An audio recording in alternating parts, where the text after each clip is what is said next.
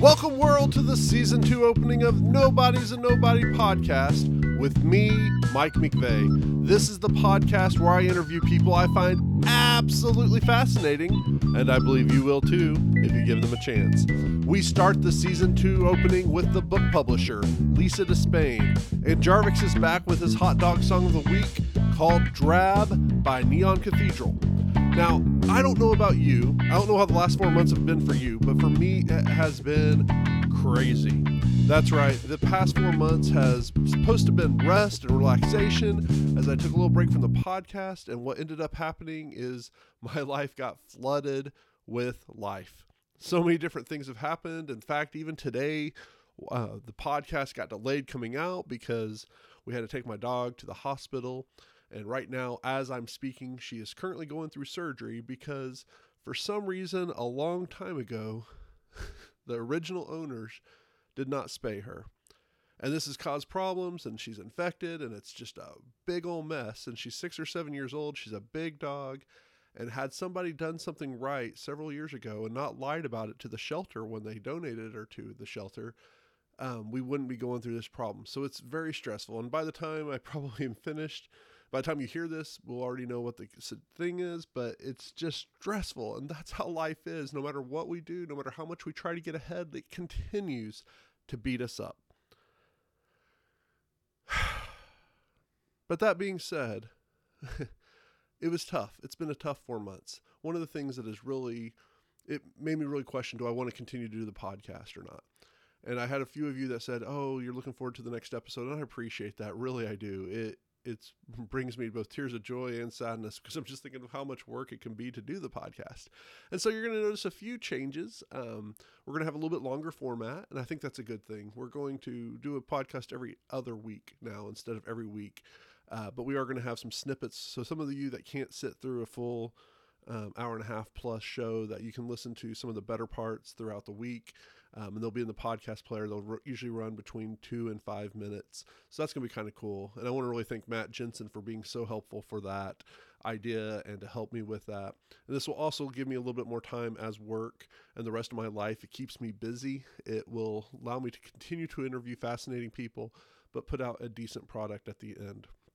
Now, there's so much to cover in the past 4 months, and I would love to tell you all about my life and everything else. But ultimately, this is not what this show's about. Maybe another time, another place, we will talk about some of those things. But this week, we have Lisa Despain, and I met her through, I know it's going to surprise some of you, Toastmasters. And Lisa is amazing. She writes standard operating procedures for different companies. That's policies and procedures. Basically, how do we do what we do? And then while talking to her, I found out she got into books and does book publishing and helps authors literally start from ground one all the way to publishing. And she has a website called book2bestseller.com, and it's BOOK, the number 2, and then bestseller.com. And she's an amazing person. In fact, I don't want to ruin it for you. Let's talk to her. So here is Lisa Despain. All right. So Lisa, one of the things I find absolutely fascinating about you, and I think this is going to sound a little crazy at first to most people, but at least for a while, you edited standing operating procedure manuals for companies, correct? Yes, that is correct. I did standard operating procedures for a yoga studio who was wanting to franchise her business and hopefully franchise her business to the mainland. She was located in Hawaii. Then I did standard operating procedures for an online coach, and she was wanting to use those procedures to delegate her processes to other people and then also scale her business. So those are the two things I've done so far. Oh, no, one more. I forgot about this last one. She does online business as well, and she did websites and Facebook ads, Google ads, all sorts of different, very technical things. So we did a lot of standard operating procedures for her business. So it kind of ran the gamut from setting up equipment to how to actually set up the ads and run the marketing. Now, I know this is a business that everybody's jumping in like, man, I want to make standing operating procedures. So can you talk, I won't lie. A few years ago, I had no idea what it was. I'm not from the military. I didn't come from a group, and someone said SOP, and I'm like, what's that? So can you kind of explain what standing operating procedures are and how you got interested into making that part of your career? Standard operating procedures basically tell you how to run a process. They can be written very linear, in a very linear manner, so very step by step by step, but it actually helps to start from a high level and say, okay, what is our goal here? What is the goal of this procedure? If we do it well, what do we hope to have at the end of the process?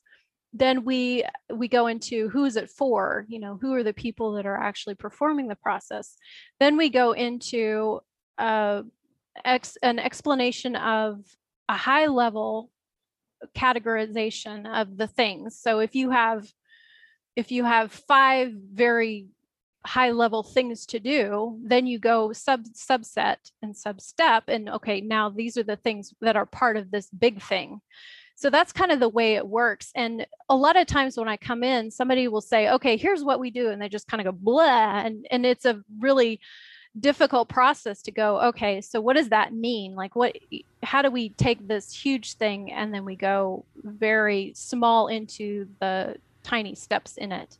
And usually what I was doing was I would get with them for maybe an hour once a week, and we would talk about something specific. So what is your process for doing Facebook ads, for instance? And they would say, okay, well, we do this and we get this information from the client. So then it turned into something that was, okay, the client portion of it. Now it's the campaign portion of it. What is the goal of the campaign? Now it's the ad set component. Now it's the art. So, what are all the parts of the thing that come together to make a process actually work? Now, that sounds really cool and complicated. And for you, I know this is just basic binary code and stuff, whatever that is. Can you explain it to can you give an example, maybe an everyday standard operating procedure or a policy manual or something that somebody that's not using Facebook ads, since I don't think most of us use Facebook ads, can you give us an example? Right. So if you're not using Facebook ads on a daily basis, good for you. Good for you.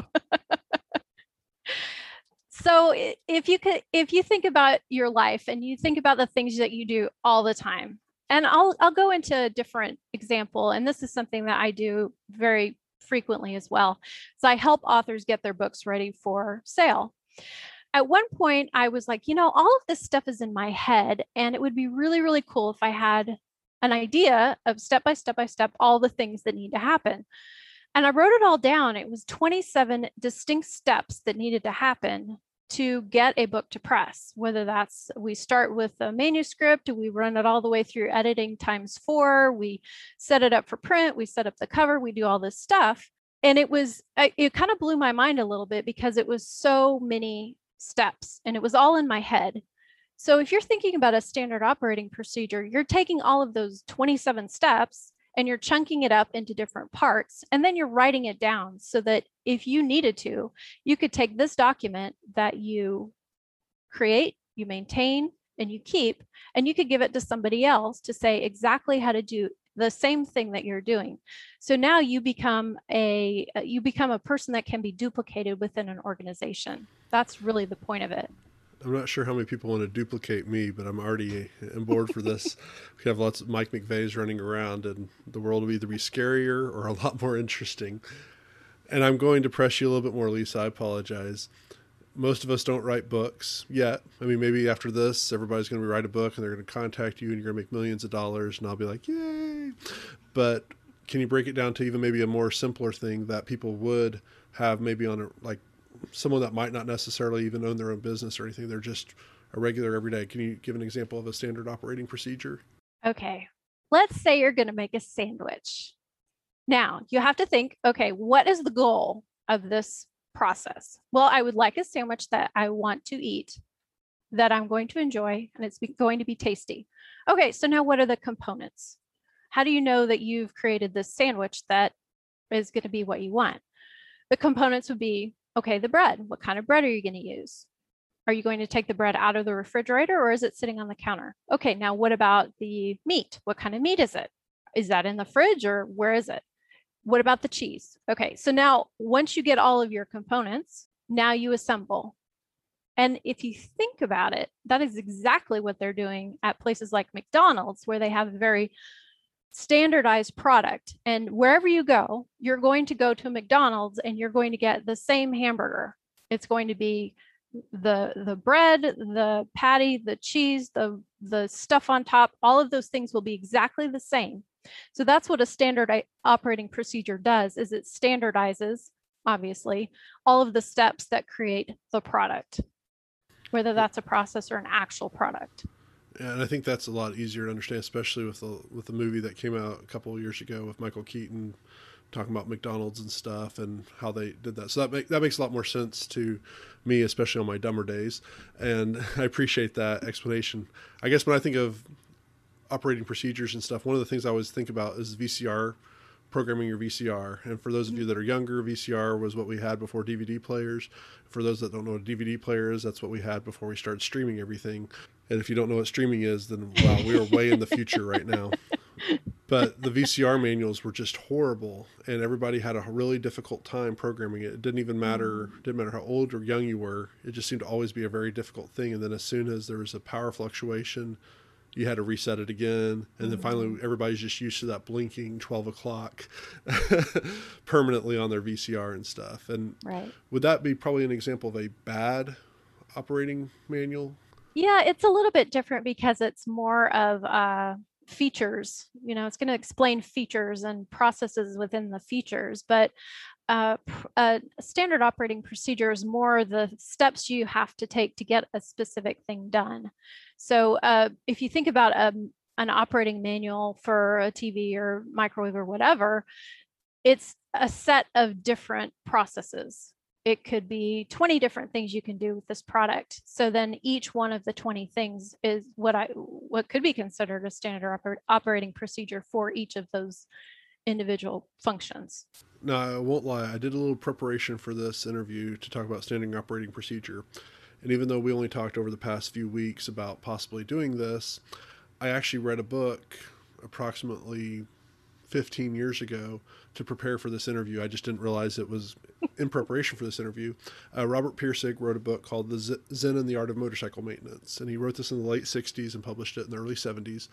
And one of the things he says in this book is that people who write the manuals and write some of the procedures and stuff are generally the ones who are worst, or who do the worst at making the item. So like if you're having to construct, so if you're doing an IKEA kind of thing, basically the one who writes the manual is the one that is the least competent in the field. And that's why the instructions never seem to make sense with when we're putting this stuff together. Would that be accurate in your opinion? That's a funny way to look at it, but I guess it makes sense. I mean, you'd want the person who is the most likely to have trouble to be able to lay out all the steps. The part that gets me sometimes with something like that is it's hardly ever written anymore. So you might get, if you open a Lego box, you might get an explanation of what it is, but it's all in pictures, which is great if you don't speak the language, but then sometimes you just really want it to be spelled out. So to me, a really good standard operating procedure would have not only the words, it's going to have, exactly step-by-step, maybe bullet points of what really needs to happen, but then it could also have a visual representation, whether that's a picture or a video, literally walking you through the steps. So it's kind of takes not only the left brain, but also the right brain creative. And then once those things are combined, that is a lot more complete and a lot more understandable. That makes sense. So that's really where I guess YouTube has really offered a lot of standard operating procedures, and we didn't know that that's what it was doing. So we're learning how to play an instrument or learning a new skill. And I know there's tons of companies now like Skillshare and LinkedIn Learning and all that stuff that do those step-by-step things. So that's a form of a standard operating procedure. Is that correct? Sure. And in fact, a lot of the standard operating procedures that I write, I will literally go out and look for the thing that I'm trying to write about. I'm going to go to YouTube and I'm going to do my own research, and then I'm going to watch the video. I'm going to link the video on the document, and then I'll lay out the steps so that it's just really easy and transferable for somebody. That's really cool. it makes sense again. Look, when you say, I'm like, oh yeah, okay, sweet. I've read a lot of or watched a lot of standard operating procedures. Right. Actually, how did you get into writing standard operating procedures? Was it just like, you're like, man, I have nothing to do today, I'm going to write a standard operating procedure for how to make a peanut butter and jelly sandwich? No, it was a business coach that I worked with, and she was working on a set of standard operating procedures for the person who was opening the studios. They had to have so many things documented, whether it was hiring employees or their software system, like how to do the steps that they needed to do. They just had multiples. I don't know, maybe a couple hundred actual documents that needed to be built. And my business coach just got tired because it was a lot, and she brought me in and hired me to do the last of it. I wrote a bunch of software ones and maybe some business structure documents. And I just, kind of finished what she started. And then when I was done with that, I did the layout of the physical book of the folder that you hand to somebody, and here are the documents you need to make the thing happen. So a standard operating procedure could be something that's just online. It's just a document. It's a Google Doc, or it's a Word doc, or it's one of those, or it could be physically something you hold in your hands, and it's designed and it's built for that. It can be either of those or both of those, and both ways are completely fine. Yeah, that's one thing. I get the pleasure of getting to train people in different areas. As you know, through one of our organizations, Toastmasters, I've gotten to do some training sessions, and you've done a lot of great training sessions. I know how to be a treasurer a lot more because of that. So I'm sure you had your SOP for that. But I like the idea of a standard operating procedure. And maybe, again, it's something I probably used all my life, just didn't realize I was using it. But I like the idea because I know when I'm training new employees or I'm training people in a different area, that sometimes we take for granted all the things that we know what to do. And we don't think about how someone who's come to us for the very first time is seeing that, or the reasons why we do it. And I know, especially my generation and younger, that understanding why we do it is almost as important as what we're doing for them to be able to go forward. And I'm going to do a side note, so I apologize, but my grandfather, we gave him an Apple II in the late 80s, early 90s, our old computer at the time.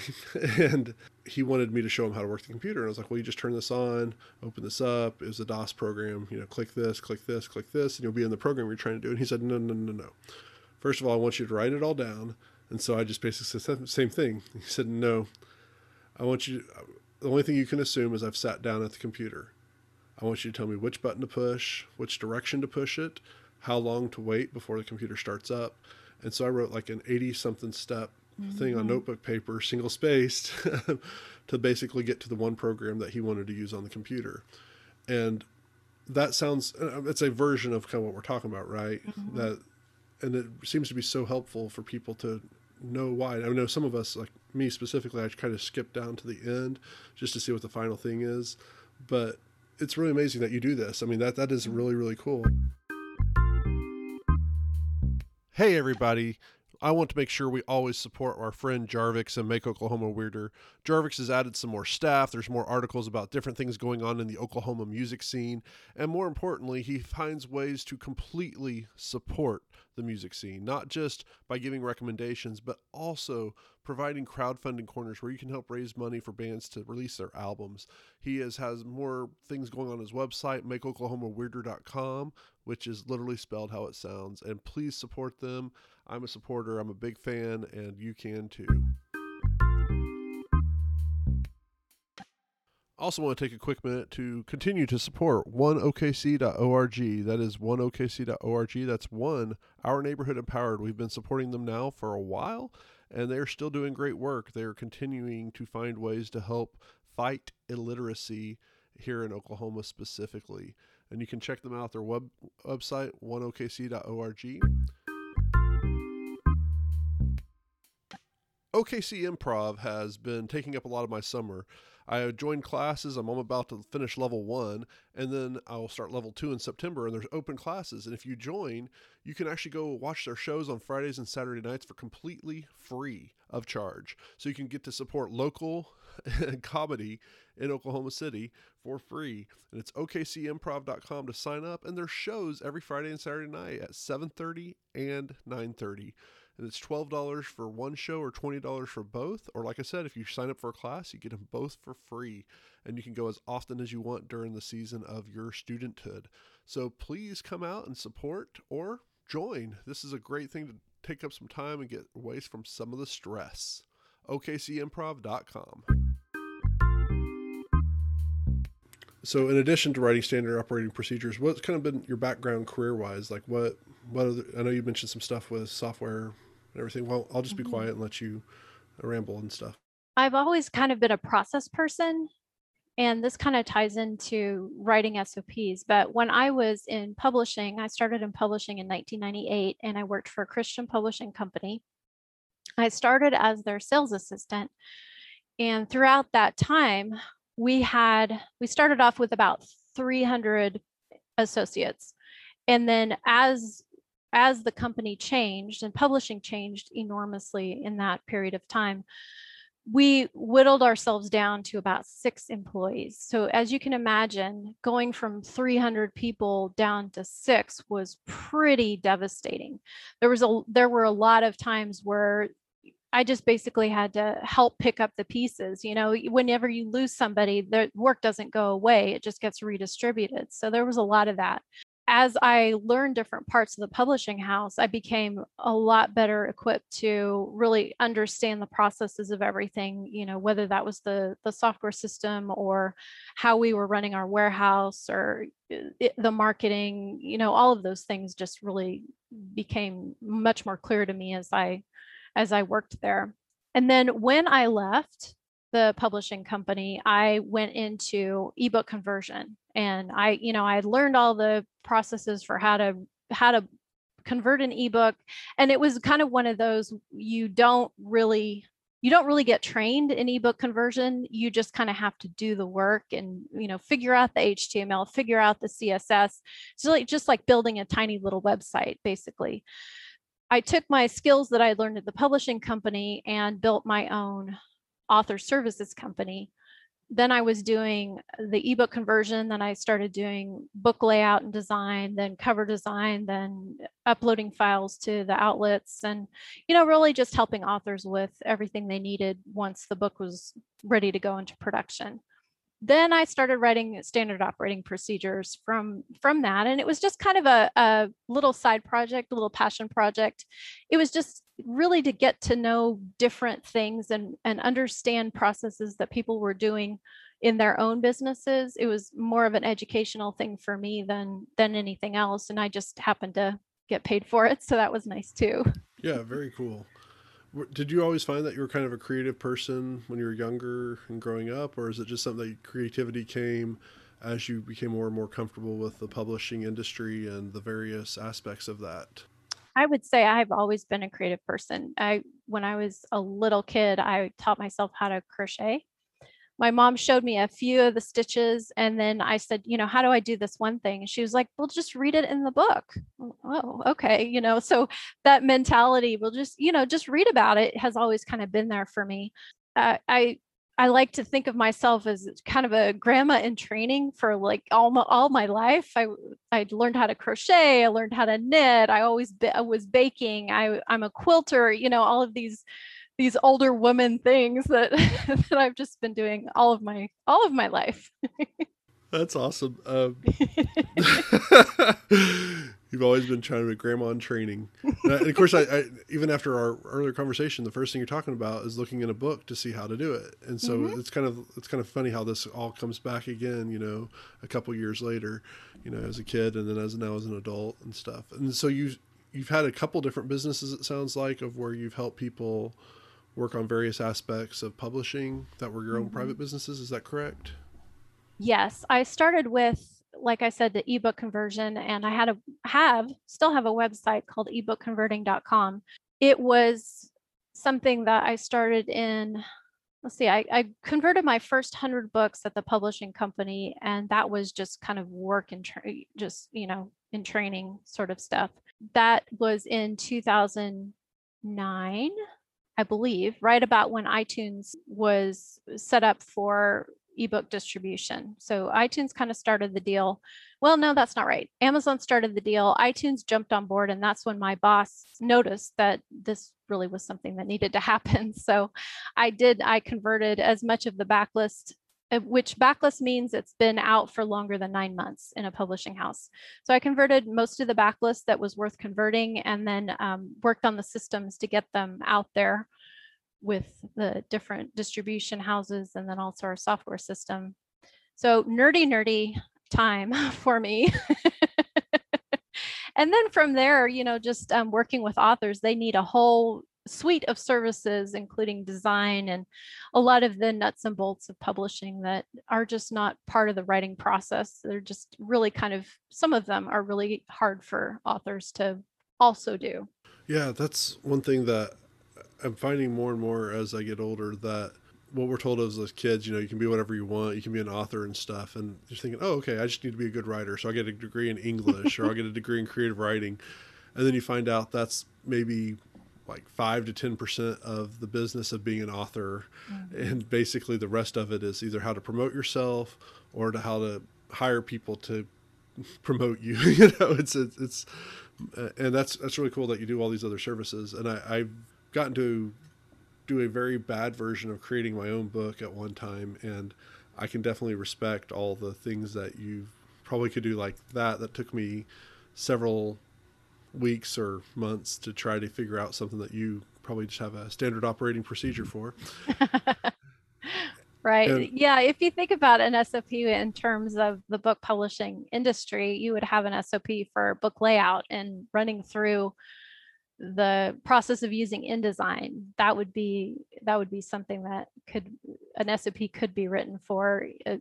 If you think about an SOP as a kind of a living training document, that's kind of the way I think of it too. It's just something that's always going to need to be changed. You're going to have processes you take out because it's no longer efficient. Things that you would recommend people do that maybe they're not doing. It's just kind of like setting out the rules. Best practices. Living training document, LTD. Yeah. So you go from SOP to LTD, and LTD has that limited feel, so you can feel like you're going to the mall or something. I don't know, unless you, yeah. Now, because are you still involved in the publishing industry at all right now, or are you like, I'm done with that stuff? Just from the author services and publisher perspective. So I do have publishers who are clients, and they come to me with essentially any ebook conversion they need, or potentially book layout. I do that. And then a lot of my authors are repeat authors, so they have worked with me for years now, which is fantastic. Probably the most difficult client I have is going to be a first-time author who kind of has an idea of the way the process should work, but it's not correct. So there's quite a bit of, okay, this is how this happens, and so much of it is holding hands and kind of pulling them back from the ledge a lot of the time, because some things things happen that you're just not expecting within the process. And I never thought this would come up, but my wife and I just started watching Silicon Valley, and it's about a computer startup, and the guy that creates this product, at least for the part we're in, we're in the middle of season 3, he's trying to be able to still be in control of the product, but he doesn't know what it's like to run a business. He just knows how to write code or whatever. Mm-hmm. And that seems to be really, it seems to relate really well, resonate really well with kind of what you're talking about. Mm-hmm. Yeah. And then if you work with a publishing company, you relinquish a lot more control than you do as a self-published author.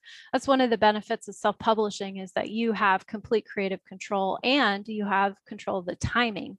If you go with a traditional publisher, typically they are going to adjust things in your book to make it more marketable. Now, that can be a benefit, or it can be a huge detriment if you are married to your work. If it has to be the way you want it to be, then that can be very difficult to let go of control. Plus, publishers typically have an 12 to 18 month lead time.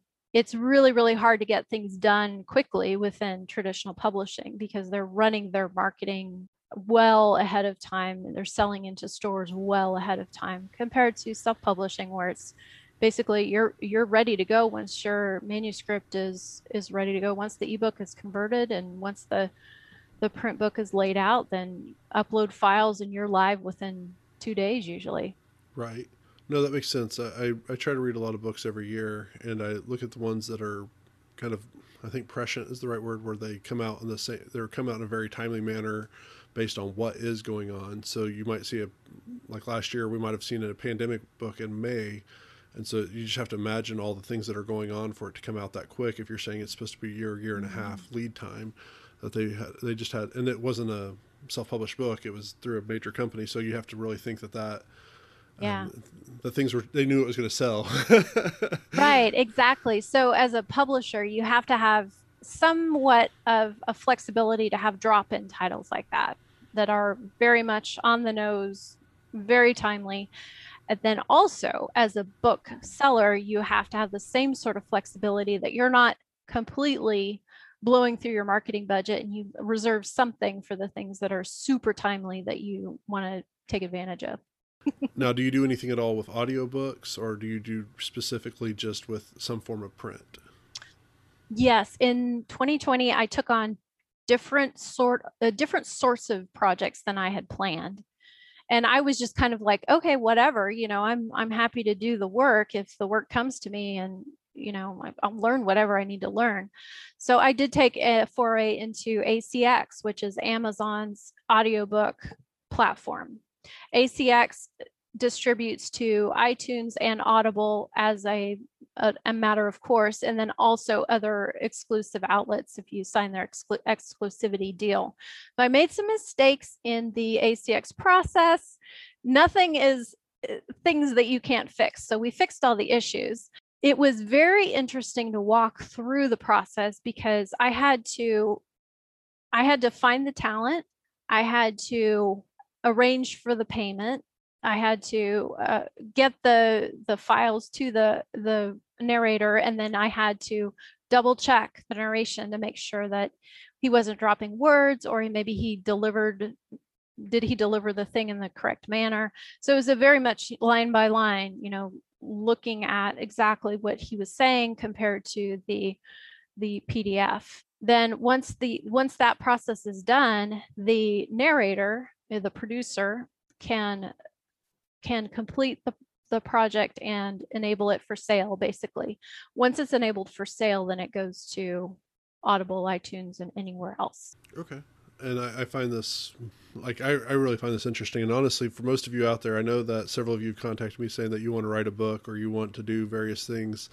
And we will get to your business in a minute, specifically like the name and everything. But Lisa is one person that I trust more than a lot of areas, because every time I do something with Toastmasters that requires a lot of things, I always try to get her on my team because she gets things done. And honestly, that right there, it's huge, right? Yeah, it really is, especially when it's a volunteer type stuff. And I know if she does that with the volunteer things, that I can't imagine you not doing anything different. But we have several friends in the Toastmaster world who are always talking about writing book. In fact, I know there's somebody that just posted something today on Facebook, and I know this is a month ago now, but they mentioned something about doing an audio recording of some of their speeches and putting that in a book form. So definitely contact Lisa if you haven't already, and if you have, then pay her the price. It's worth it.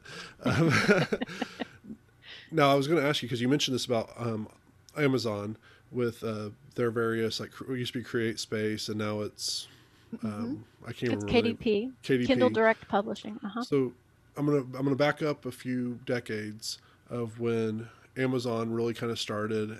At the same time, Alibiris was out there, and it was actually probably the major book place, and Amazon eventually took that over.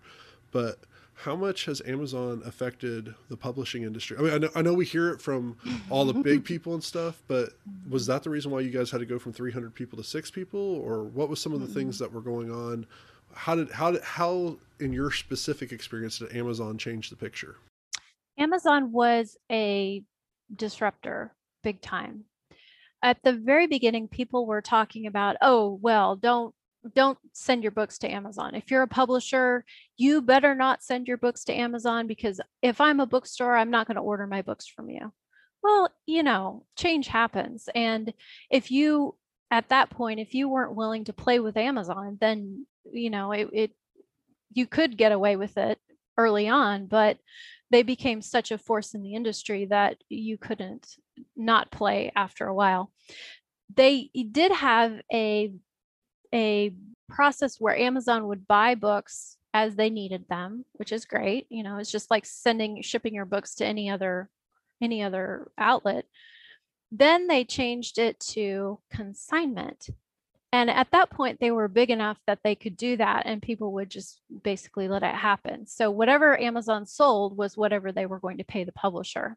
That process was fine.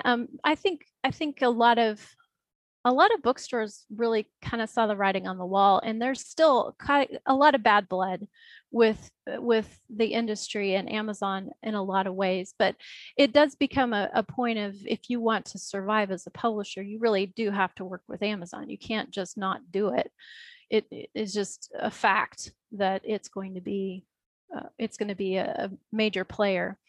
If we're talking about ebooks, Amazon let me stop you for a second, because I know ebooks are going to bring on a whole different world, and audiobooks as well, or now audiobooks, not audiobooks from the 90s and 80s.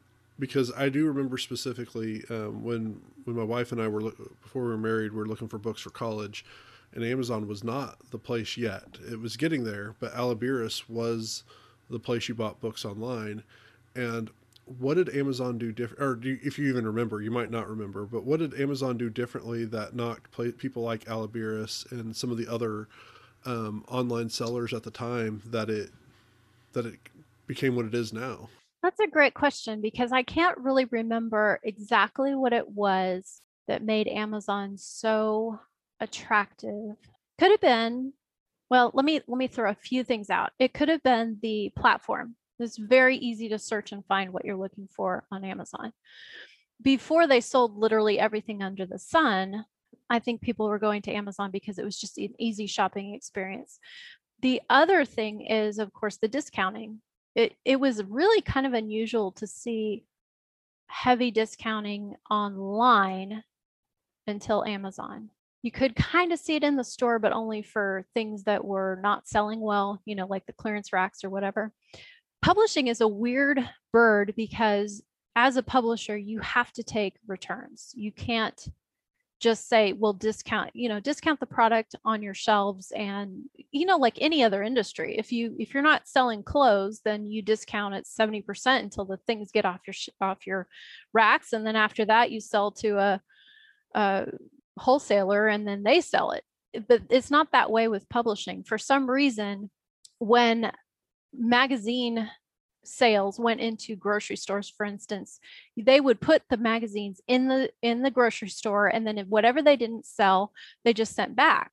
That bled over into publishing. So then when a book goes into a store, then it is basically free returns, no problem. We don't even, it doesn't matter whether you've had it on your shelf for 2 years. It's just become something that the bookseller expects. They expect to see this. Okay, so that's something I didn't know. Mm-hmm. My wife and I, we thought for a long time about opening a comic book store a few years ago, and we studied all the stuff specifically for comics. So a lot of that return stuff, that makes sense to me of finding which comic books, because the comic book industry completely changed also in that same kind of way. A little bit different because they're not allowed to do the same amount of returns. You have to pre-order so much, and there's no returns anymore because of different things that went on. But I didn't realize that the publishing industry expected for those things to come back. Right. Something else happened in the probably mid 2000s called just-in-time inventory. It used to be that a salesperson could go to a bookstore and say, okay, this is going to be a huge title. You're going to need 50 copies of this book, and we want you to stack them, super high, and we're going to put all this marketing behind it, all this promotion, all this fantastic stuff. So the bookstore would buy in 50 copies. They might sell 30, which is fantastic, and send 20 back. Then just-in-time inventory started, where everything was computerized. Then you would say, okay, we're gonna order in 5 books. If you have 5 books, if you think from a customer's perspective, you have 5 books on the shelf, that kind of seems like a lot. So you buy a book, and then the next person buys a book. Now you have 3. That's not that many. So then all of a sudden, you as the customer don't know what a big book is. Like, what is the best-selling book in this category? You have no idea, because they may just have 1 copy. So then when the bookstore sells 1 copy, their just-in-time inventory kicks in and orders another copy. Now you've got 1, 1, 1, 1. So that's what I noticed kind of mid 2000s, was that we weren't getting the buy-in that we used to have. We weren't getting the, what they call loading in the title, because the bookstore didn't know if they were going to sell it. Plus they were using just in time to just replenish the things they knew they needed. It was just a really different sort of thing that happened. And a lot of times technology is fantastic for keeping us on track with inventory and things, but it takes away the nuance of knowing what a really good book is going to be, and a book that's really going to sell, which is kind of more of a relationship with the salesperson and the buyer at the store. Right. And as somebody who's spent accumulation of months in a Barnes and Noble or in a Walden Books, or, I can't even think of the other one that went out of business. B. Dalton? B. Dalton, but I was thinking about the one that was more recent that went out. Oh, Borders. Borders, yeah. And I think about, I'll actually buy The Giving Tree. I'll buy 2 or 3 copies a year to give them out to people and stuff and make them depressed. But because it's such an impactful book in my life, it's one that I don't mind buying. But that's a book that definitely has a lot of appeal over multiple generations, multiple time and stuff. Mm-hmm. But then a book that I see on the shelf that I'm like, that looks interesting, but it's bottom of the barrel. I never even think about the fact that it's probably getting reordered, even though that might be the only copy that ever sells at that store before it eventually gets sold back to the publisher. And that's just kind of mind-boggling in its own right. And I now almost feel bad about those hundreds of books I finished at, the bookstore without buying, but I didn't have money in college. So the book you're describing is considered best-selling backlist, and every publisher is going to have a certain number of books that they would consider evergreen, always in stock, always books that you can count on, they're going to sell. Then there's the front list, which is the stuff that is the new, current, right now, just published. And a certain number of books are just going to fall off the radar. And then if you are an established publisher, hopefully you have enough backlist to just kind of keep the doors open. You just know they're going to sell evergreen.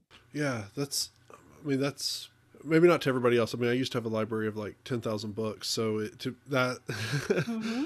Just that idea is really, really cool, and also kind of freaky. And I can definitely see how that definitely changed that game in the mid-aughts of going from, we just order X amount of books, and now the point of sale systems allow it for us to actually track which books and everything. Because I remember working at Eckerd and Office Depot in the 90s, and some of that point of sale stuff was just getting initiated. So we were still doing a lot of manual counts that would send into whoever our location vendors are to order more toothpaste, 10 more rolls of Crest toothpaste because we sold 11 that week or something.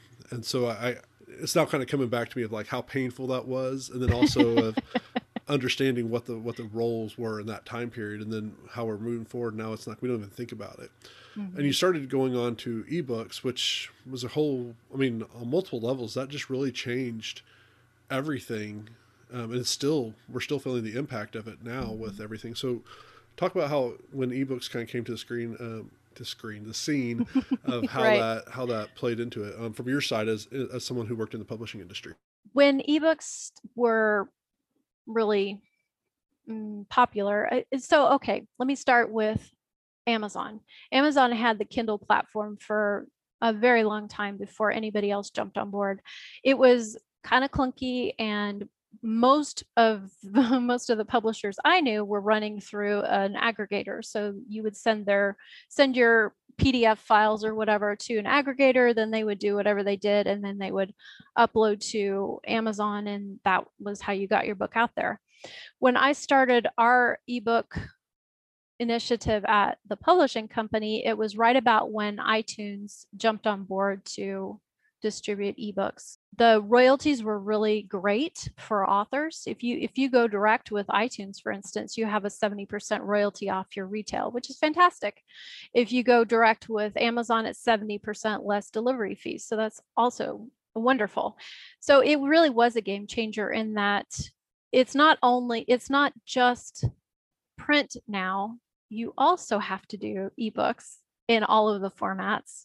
And you might even think about audio. So it's just, like just another thing that you need to do. The cool thing about ebooks is that there are different sales for ebooks compared to print. So for instance, if you consider the number of books that you put out there for fiction, you might have a 1-to-1 ratio. So one print book for every ebook that you sell. That's about standard. For nonfiction, it's a lot more likely that you're going to sell a paperback. So now think about what that means. That means that your paperback is something that you're going to consider a reference item. You might have the physical copy and you might stick it on your bookshelf for whenever you need it. With a fiction book, you're likely to read it one time and then you're done. So maybe you don't need the physical book. Maybe you like the smell of it, but you don't need to have a physical book in your hand to enjoy the book. So I thought, as I was tracking things, I thought that was pretty interesting. The outlets that I recommend authors work with are Kindle, and they do about 60% of sales. Then iTunes, they do about 30%. And then Kobo, which is a fantastic international outlet. It doesn't sell a whole lot of books in my experience for my authors, but they are really easy to work with. Setting up your account, super easy. The interface is super easy. It's a 70% royalty rate. So it's kind of like if you're already doing all this work, you might as well do that too.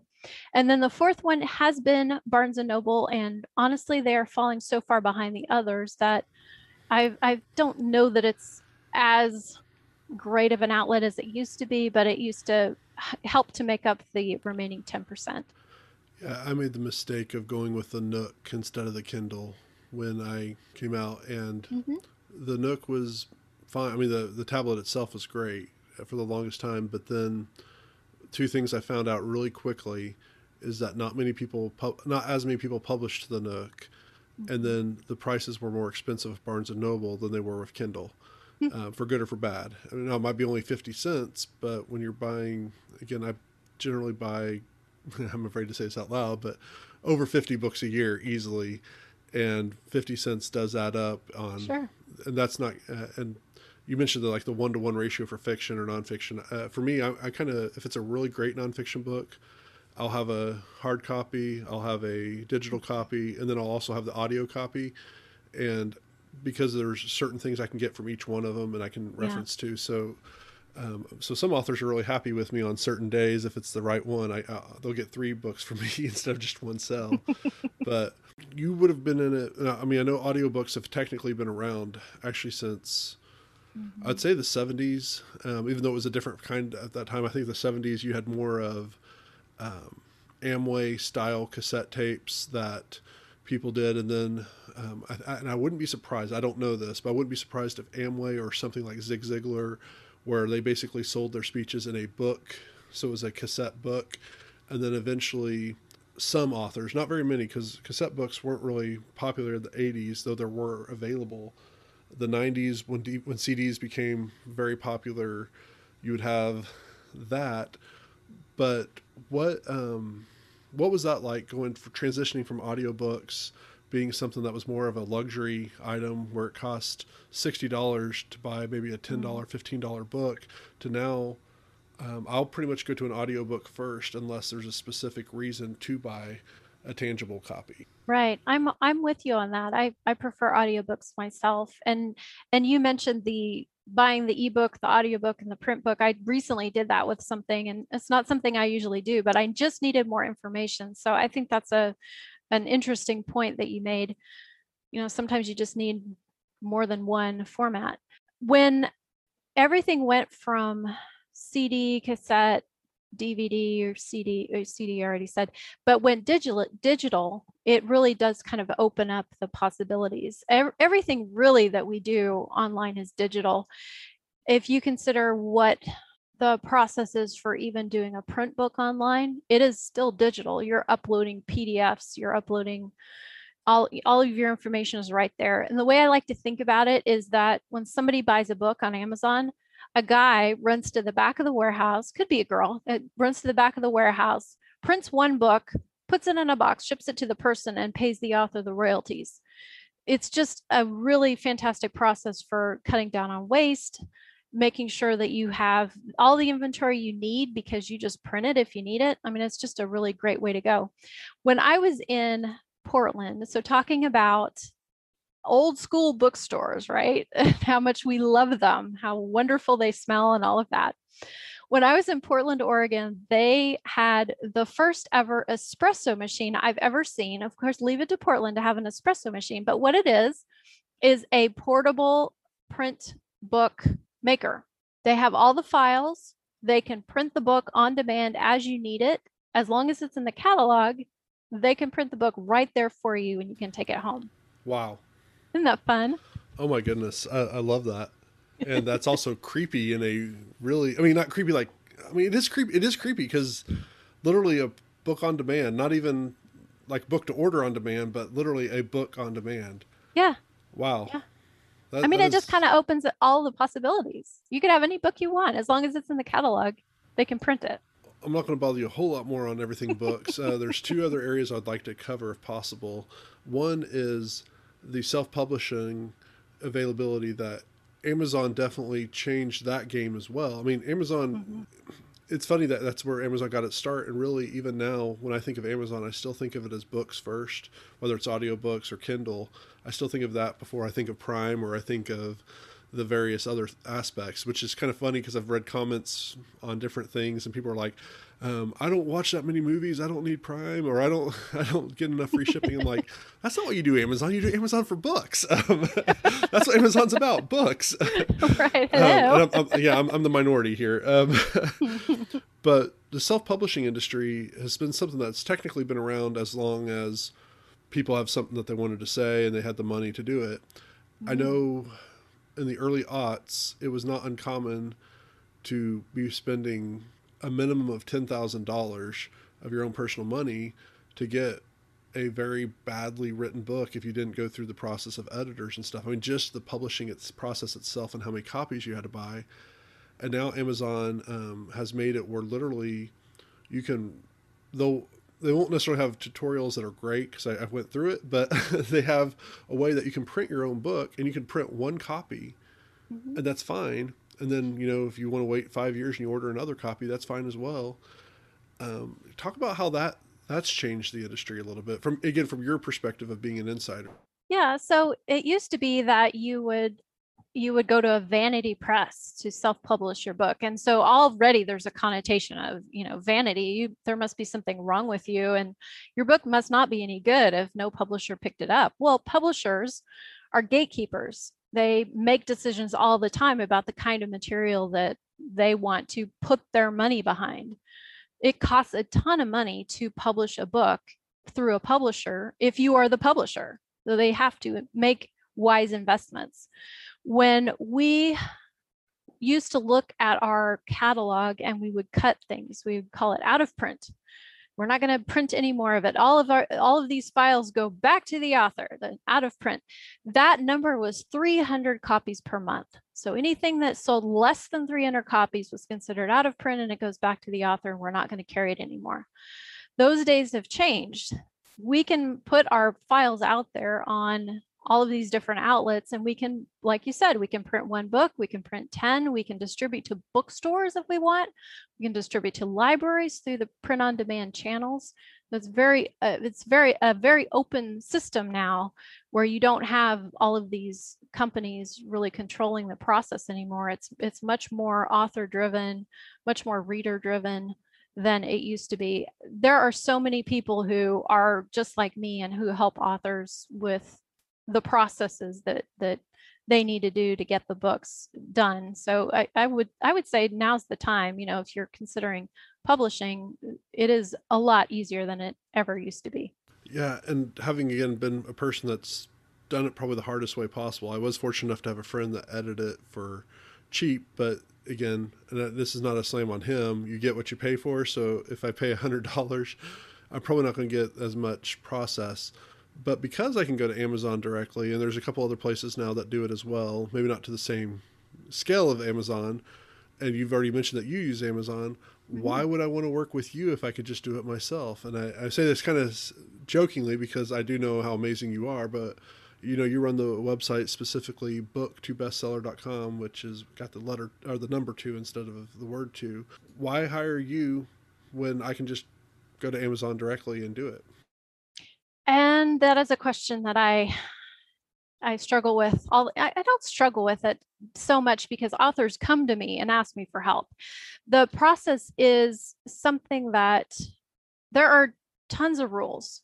Let's just talk about book layout and book setup.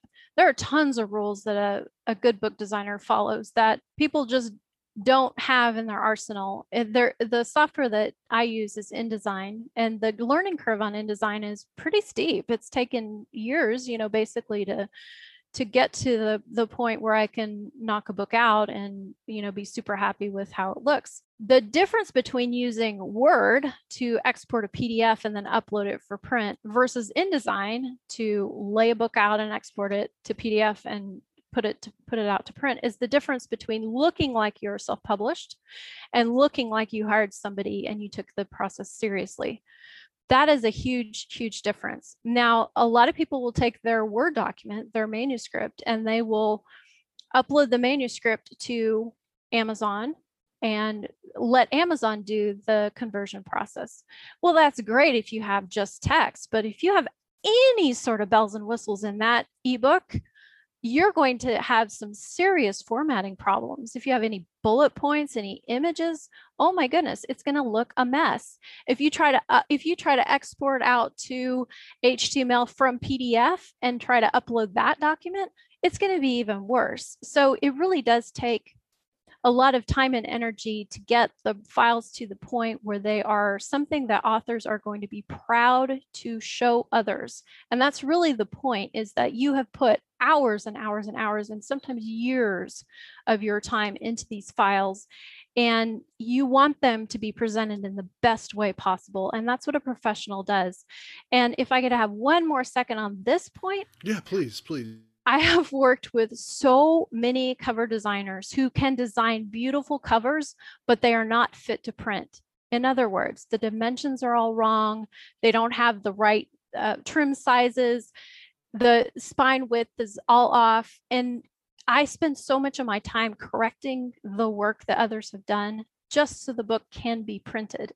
So I can't stress enough the learning curve that it takes to, and all the tricks that I've learned through the years to get a book ready to go and ready for press. It is a serious process. Yeah, I'm speaking again from someone who went into it. I read, in fact, I would say at the time, a 10th of all the books I was reading were how to publish your book and specifically how to use like the various online things. And even though I had a picture, and some of you are very familiar with that picture of my acorn tree that is on various things that I put out there, that picture was not easily modifiable. And I never did try to develop the skill to make it look perfect on the cover. I mean, it works. It doesn't look bad or anything, but even for someone that's fairly computer proficient, if you're not trained in that specific type of software and you're not willing to take the time to really learn it, I can very much appreciate what you just said about the cover art. And that was just for one. And then of course I did pictures in my book as well. So the ebook is all jacked up, and I apologize for all you Kindle readers out there. But I do know, and I know it's going to vary depending on people's likes, because if it's going to have color, depending on the type of cover it's going to be, if it's a hardback, the various things like having a picture and stuff is going to be different. But is there a typical cost, or if I've got a book written, it might not be final draft, but what kind of things would I be expecting if I were to come to you or someone else that wasn't nearly as good as you to do this kind of process? I've been in publishing for 23 years now, so it's been a long time. I currently charge about $150 for an ebook conversion. And that's kind of like the starting point. If it has a lot of images and heavy formatting, then it's going to be more than that. And that's assuming about 3 hours worth of work, including editing or, HTML editing and formatting changes. Now that's super simple stuff, right? That's like your fiction without a whole lot of bells and whistles. Then if I go into book layout and set it up for print, depending on the size of the book, like maybe it's 75,000 words, that's about 240 pages. I'll probably charge in the 600 range for that. That of course includes file uploads and making sure that everything's ready to go for print. Covers are typically about 300, and sometimes I farm those out and sometimes I do them myself, just kind of depending. Editorial can be really inexpensive, or it can cost quite a lot depending on what the manuscript needs. A typical serious editing job is going to be about 4 rounds of editing. So 4 times going all the way through the book and looking for different things each time. And that's just by the project, but it can get expensive. And I wouldn't be surprised if things are pricing in the thousands compared to pricing in the hundreds. That's pretty normal. But the $10,000 for just the just the publishing itself, not counting editing and stuff, that really is kind of in the past, right? I mean, because we're not going to buy 1,000 copies of our book ahead of time or anything anymore. I hope not, unless you're really, really famous. Right. You certainly wouldn't need to. The way I like to work is that I like my authors to have a direct relationship with their outlets. So I recommend Ingram Spark and Kindle Direct Publishing for print, and then the 4 I mentioned earlier for ebooks. So KDP, Kobo, iTunes, and Barnes & Noble. Ingram Spark does bookstores and libraries, and then Amazon does sales to individuals. So if you have both of those, you're covering your bases. We can use the same ISBN for both outlets. Okay. And you only need one ISBN for a paperback. You would need a second ISBN if you want to also do a hardback. Right. Ingram Spark does hardback. You don't necessarily need an ISBN for your ebook because no outlet is currently requiring that. So that's another way to save a little bit of money. And then let's see what else. Oh, so the direct relationship, and you asked about the $10,000 price tag. Well, that to me, if something is going to be charged $10,000, I'm going to assume we're going to do the 4 rounds of editing. All of the book packaging would be included, the cover, the interior design, all of that. It's probably going to be a larger book, like in the 300-page range, about 100,000 words compared to much less. It might include some marketing, and I would hope that you would get some physical copies in your hand for that price. So that's what a 10,000 price tag would be in my mind. Okay. Now, a couple subsets that aren't necessarily, I mean, we talked about, the print books, the ebooks, and the audio books specifically, but, a lot of people are huge fans of genres like comic books, like, I don't mean comic books, but like Calvin and Hobbes or Family Circus kind of things. Do you do those kinds of books as well if they were to come your way? Or is that something that you're like, you know what? I know I have somebody I can have you talk to if you're going to do that. I've dabbled a bit in books for children, as far as like I did some curriculum, couple of things. I had something that was a math related curriculum for a school district, so there were some illustrations and a ton of pictures in that. And then I've done some comic book adjacent things where I had to hire out for an artist to create for the specific thing I was looking for. So I've dabbled a little bit in it, but really it's not coming up that often, and it's not something that I have to do. Right. There's one more thing on picture books, children's picture books. That's something that is definitely doable through the print on demand space. Then also with ebooks, it is doable but less fun. It is a fixed format, so it looks exactly the same as your PDF would.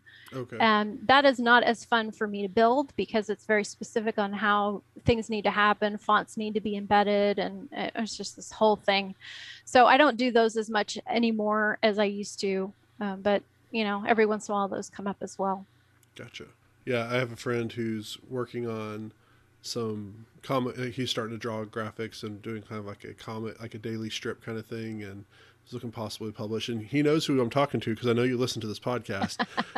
So Lisa could possibly help you, direct you in those areas. Rob Trotter, um, and and do you have like people for voice actors of who you're looking for, or is that something that you're still trying to develop, or is that something that you're kind of like, I'll do it, but it's not really what I'm wanting to spend my time on? Yeah, it's not exactly my main focus. It pops up every now and then, and it's something that I can help with. ACX honestly is super easy to work with. ACX is another one of Amazon's companies. Amazon tended to buy companies that were already working in a space. So like CreateSpace, that was a self-publishing company that Amazon acquired and then brought it into the Kindle Direct Publishing platform. ACX is the same sort of situation. ACX was operating independently of Amazon, and then Amazon brought them in. I've worked with talent over on ACX, and it is honestly super easy. So what you need to do is look for the narrator that most closely resembles the way you want your book to sound. I found a fantastic narrator for a nonfiction book that I helped an author with, and his he was a voice actor, so he really had the intonation and the pacing, and it was all just fantastic. Being an audiobook listener, I understand when I hear good talent. Sometimes you hear talent, you're like, could have been better, but this Right. guy was fantastic, and he just basically walked me through the process. So that was super helpful. Any publisher or any producer you work with on the ACX platform is going to be fairly well versed on how to get the technical side of things done. Very cool. And not that expensive. Well, that's I was good to know. surprised. Not that expensive. Yeah, I know one of the things, and Scott, I promise you will eventually record my book. But I know sometimes it's fun to hear the author speak the book because, especially if it's more of a memoir biography type thing. But there's also something to be said that someone that just has that voice that you fall in love with. I mean, not everybody is Matthew McConaughey, where you can just listen to him speak and have heart palpitations at the same time. All right. And all right, all right, all right. In fact, his most recent book, it's beautiful. I mean, I've heard the print version is great, but the audio version is just perfect because it's him telling. But I also think of how my voice is, and I'm like, yeah, if you know me, it comes out great. But if you don't know me, it's kind of like, no, Scott's the guy you want to hear read this book. That's what I'm doing currently. I've been dabbling over the past roughly year or so about change and what it takes for people to embrace change, get behind the idea of change. And I'm going to launch at some point a company that helps people with change, whether that's on an organizational level, the change that happens, the way that people can work through the process. I was able to get change management certified back in January. So I do have that little certification behind my name. But it's just, Congratulations. oh, thank you. Yes, it's just become kind of a passion project, just to kind of understand the way where people are coming from and how to help guide them to a place where they are happy to see something different, right? Because change happens, and it just kind of hits us in the middle is the prefrontal cortex, and it registers as pain. And it's the pain of having to think through uncertainty and difficulty and make new connections and make things better. And then once you get through that, things are better, right? So I'm hoping there is an opening to help people with that. And my next step, I think, is to become project management certified. So the PMP is my next big trick, and that's Good luck been a with big deal. that. Yeah. I've looked at some of that through LinkedIn Learning, and I was Mhm. just like, oh, this is probably gonna be easy. It's like, oh my goodness, I am not disciplined enough right now to even consider starting this process. Right. Right. And the reason I'm thinking about that is because, yeah, you can talk somebody through the change management process, but unless you're able to actually help them with a plan, that really is where the rubber meets the road. So I just want that extra thing where it makes sense. And so much of my previous experience has been with project management, like, okay, something's changing, our software system needs to change. And so what are the steps to lay that out? So you know exactly what's happening. Your people are trained. You go live on the first day and you know exactly what your processes are. So that to me feels like the next logical step for me. And I look forward to being around more people in the change management world going forward. That makes absolute sense based on the trajectory that you've taken over the past 23 years or so. Now, just out of curiosity, what was your degree in college? Oh my goodness. It was political science and international studies with a minor in economics. Okay, so exactly the same thing as publishing. I I mean, know, right? political science, you're just like, hey, give me Hobbes. And Hobbes gives you Leviathan, and you're like, man, I should just go into the publishing industry. It's a great thing. Obviously. Well, that is very cool. I would definitely like to keep tabs on you on that. I know we interspersely talk throughout the year, but as you're working on that change management company, everything, I would definitely like to keep up with that and definitely promote you, because even though we aren't the best of friends and hang out at bars and clubs and everything together, you're one of those people that I've always had just a really high respect for, and watching how you do things. And I don't joke when I say whenever I have to put a team together, Toastmasters related specifically, I'll even reluctantly sometimes, as it happened most recently, that I'm like, hey, can you recommend somebody else? And you're like, hey, that was a sly way. It's like, no. I really was not trying to get you into it. I was trying to give you a break, but because you're amazing, it makes it a lot easier to reach out to you. And I definitely am going to promote that book to bestseller, like book, the number 2 bestseller.com. And Lisa has an amazing website, kind of got an Indiana Jones, Carmen Sandiego kind of theme going there. But no, I really mean that. You're maybe even outside of Toastmasters, I'll have to start hitting you up to try to work on projects and change management. Yeah, sure. But very cool. I love your website, and hopefully we can help generate some business for you, or more business for you, as you continue to develop to being that person that you're trying to be and don't know yet what you're becoming. So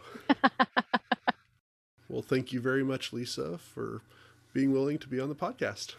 Yeah, my pleasure. It's been fun. Hot dog. Hot dog. Hot dog. Hot dog. Hot dog. Hey listeners, it's Jarvix again with my hot dog song of the week. This episode, I've got a new track from an alt-gaze band called Neon Cathedral.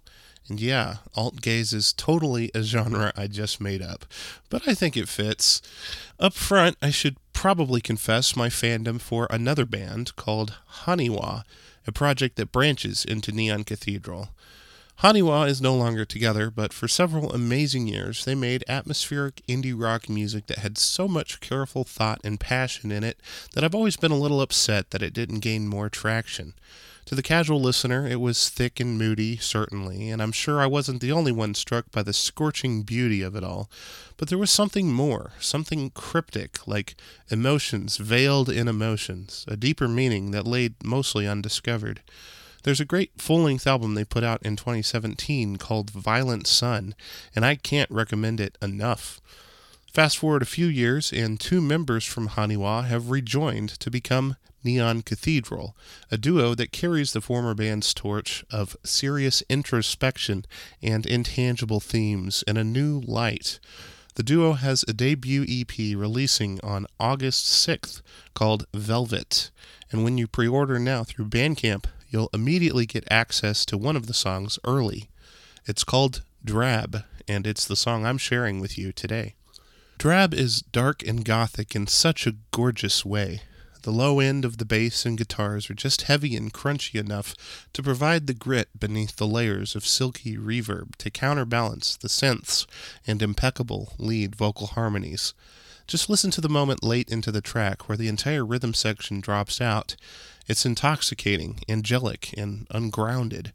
It brings out the fragility of its porcelain high end, like a teacup in mid-air to be caught, and the velvet glove of the full arrangement as the guitars come back into the mix.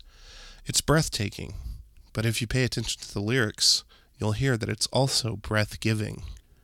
From the forthcoming EP, Velvet, here is Drab by Neon Cathedral.